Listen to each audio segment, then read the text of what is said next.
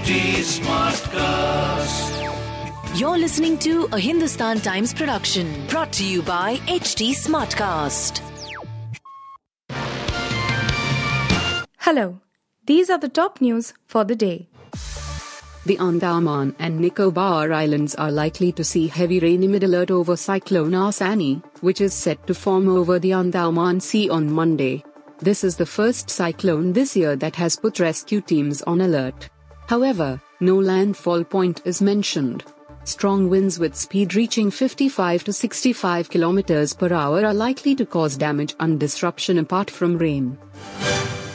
There is no question of surrendering Mariupol, Ukrainian Deputy Prime Minister Irina Vereshchuk has said, responding to Russia's offer to Ukrainian troops defending the strategic port city to lay down arms and exit via humanitarian corridors.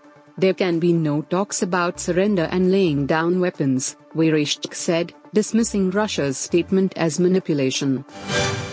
Prime Minister Narendra Modi and his Australian counterpart, Scott Morrison, will hold a virtual summit today where they will review the progress on various initiatives under the Comprehensive Strategic Partnership. The first India-Australia virtual summit was held on June 4, 2020, when the relationship was elevated to a comprehensive strategic partnership. The gap between two doses of Covishield could be reduced to 8 to 16 weeks from 12 to 16 weeks now if the Health Ministry accepts the recommendations of its expert panel on immunization. The government in May last year had increased the gap between the two doses of the most used COVID-19 vaccine in the country from 6 to 8 weeks to 12 to 16 weeks on the recommendations of the National Technical Advisory Group on Immunization, TNGI, which on Sunday recommended reducing the interval. Actor Akshay Kumar has revealed the most difficult part of shooting for his recently released film, Bachchan Pandey. In a media interaction, he said that the lens he had to wear in the film, to complete his character, made his vision blurry. He said that he shot for the film with just the silhouette visible in front of him.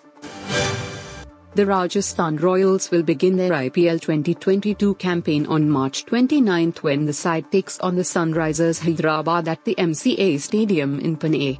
The tournament begins on March 26 with a blockbuster opening game between Mahendra Singh Dhoni's Chennai Super Kings and the Shreyas Iyer-led Kolkata Knight Riders. The 2022 edition of the tournament will showcase new-look franchises, thanks to the mega auction which preceded the season in February.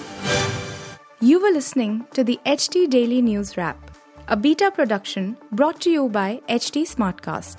Please give us feedback on Instagram, Twitter and Facebook at HT Smartcast or via email to podcasts@hindustantimes.com.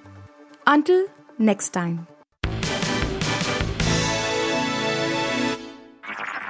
This was a Hindustan Times production brought to you by HT Smartcast.